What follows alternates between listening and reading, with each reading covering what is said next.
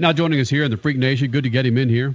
We follow the guy on Twitter. You know what? We actually stalk the damn guy, Crasher. Oh, I do. Do you? Oh, I stalk him all the time. He has some of the best photography. Yeah. And shame on me. I just found this out this year that he's such a damn good photographer. We knew he could write. He's a wordsmith.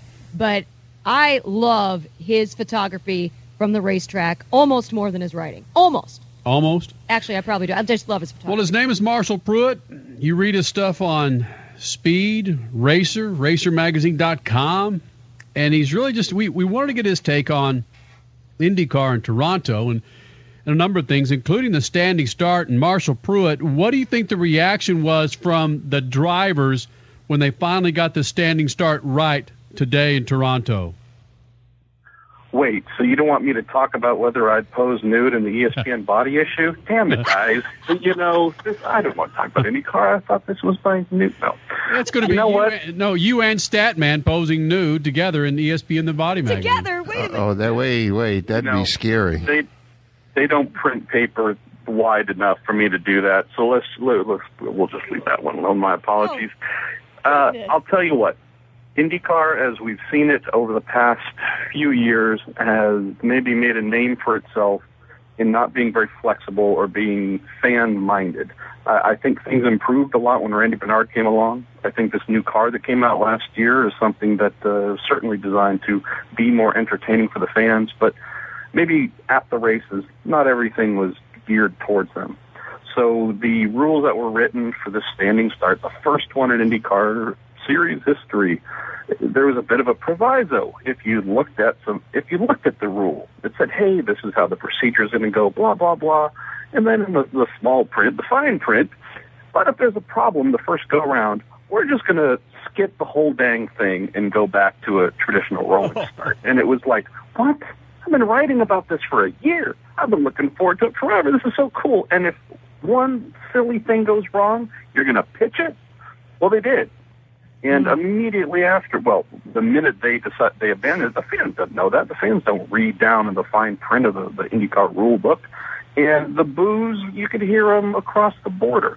Good on the promoters of the race going to the series saying, hey, we've been promoting this. We need to make this happen, because for Sunday, the series said it's just going to be a regular rolling start. So good on the promoters for saying, nope, we told the fans we were going to do it. We got to do it. Good on IndyCar for realizing, hey, you know what?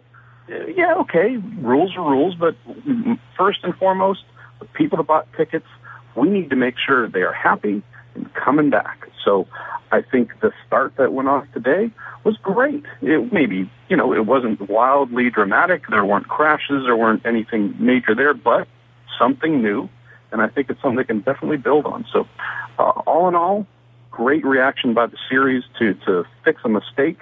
And I think we can, I hope we do it more often. Fans love it. I love it. Marshall Pruett, writer, Racer Magazine. Speed joins us, Speed Freaks, on a Sunday night. Crasher, go ahead. Well, there was a lot of talk after the aborted standing start yesterday. Of course, the hashtag Blame Barnhart was out again. Overall, how do you grade Brian Barnhart on this weekend in the role of Bo Barfield? I wrote something yesterday on this topic. I've known Brian for a long time. I haven't known Bo for as long, but actually, I think I've known him for as long. Regardless, let's put this in NBA terms. If you're watching the finals, if you see Joey Crawford, you know that the whistle is going to be blowing the whole time on phantom calls that you didn't see, phantom fouls that never happened. Whereas if you see some of the other refs, you know that they're going to swallow. They might even forget to bring their whistles to the game. Brian, he's always had a tendency for the guy who's blowing the whistle, who would rather penalize you than not penalize you. Bo, he's the guy that, frankly, maybe isn't getting on that whistle as often as he should. I don't think anybody should be surprised. I don't think Brian did anything out of character, and he agreed with the team when the Target Ganassi team brought in evidence and said, hey, you know what? You're saying this happened. Let us show you the data. Show you that Dario that wasn't cranking on the steering wheel to try and put Will in the wall, et cetera, et cetera. We got some additional video to look at. And you know what? Brian raised his hand and said, "You're right, no problem," and fixed it. So again, I mean, if we add that on to the standing start issues from Saturday as well, I think this was a great weekend for IndyCar.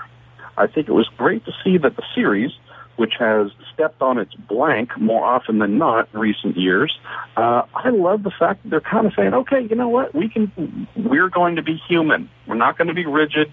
We'll admit if we did something wrong. Those are the people that I think we have needed. And the fact that Brian Barnhart was a part of this, someone who's been, beat up and pummeled for many years, it's nice to see him kind of getting with the program. Cool. No, I like hearing that, because that is a different perspective than sometimes we get as we are across the border. Of course, the race is taking place in Toronto, Canada. So I like hearing that perspective. One guy, though, who did step on it this weekend, even though he crushed it with 2 podiums, but he dropped his glass trophy. What was Sebastian Bourdais? This is the only thing he got wrong yesterday. Yeah, well, and the poor guy. And I love Seb. He's one of the funniest guys you'll meet. You wouldn't think it from maybe his reputation, external reputation, but he had good fun with it. He played it up, and they ripped him to shreds on the podium today. Every other comment from the announcer was about, all right, Seb, well, don't screw this one up. And he played along very well with it. But good for them, right? Dragon racing. Yes. Right. Yes. Nobody's heard of Dragon racing outside of the real IndyCar fans, and they just 2 podiums in 2 days. Seb looked like, he had a shot at winning the race yesterday. We know he can drive, but this is a furniture row racing type performance where you go, hey, wait a minute, but what's Busch doing up, leading in that car with that team? But more things like this have been happening this year in IndyCar than any time I can remember. And again, I don't know how many of your listeners follow the IndyCar series, but at least for a guy that goes to all of them and covers all of them, this year for me has been refreshing, because the big names, they're not necessarily winning every race. Some of the small teams, they're doing incredible things. It's just nice to not have that, the Yankees won another World Series, yawn, who cares? True. It's just been the roll the dice here. Really loving it. From Speed and Racer Magazine, Marshall Pruett joins us on Speed Freaks. Statman, go ahead. Marshall, do you think that we asked this question earlier about NASCAR with Vickers winning today?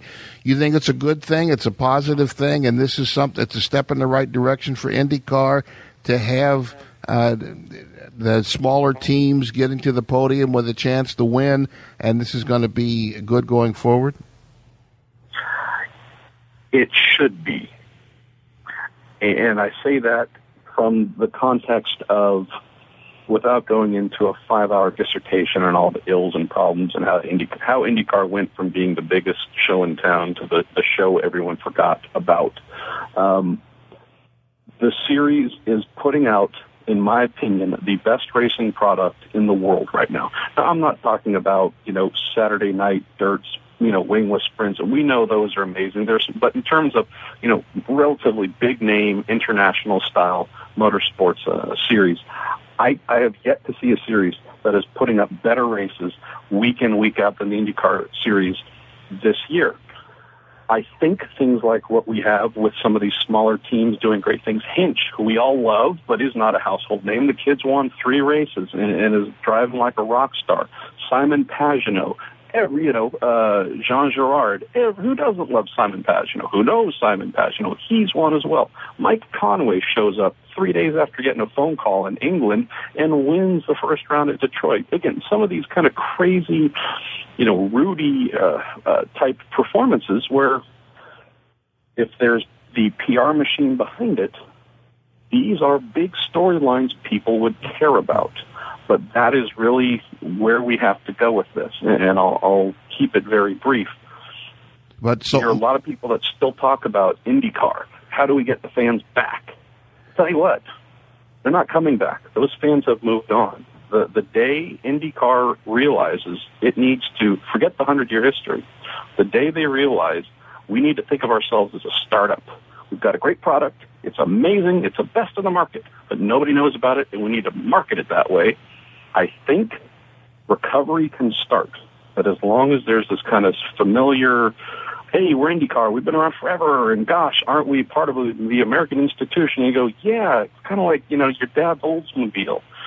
Dad loves it. Grandpa loves the IndyCar series, but I defy you to find people that don't have gray hair that are as passionate about it as they should be. So, to your point, yes, these storylines are awesome. Man, we need them to be sold as if the series was brand new, and these are stars that need to be made. Otherwise, the series is just going to kind of limp along as it has been.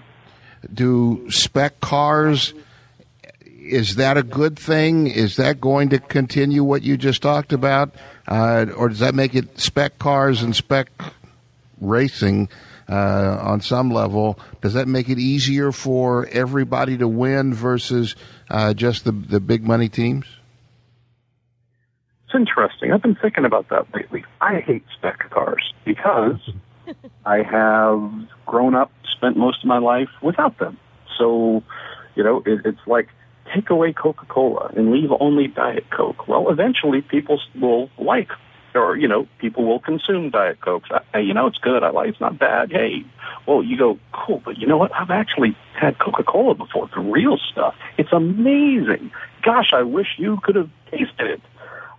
IndyCar, for those of us with a bit of gray hair in their beard like myself, we know what the real IndyCar was like, that full blast of sugar and everything else. That was amazing.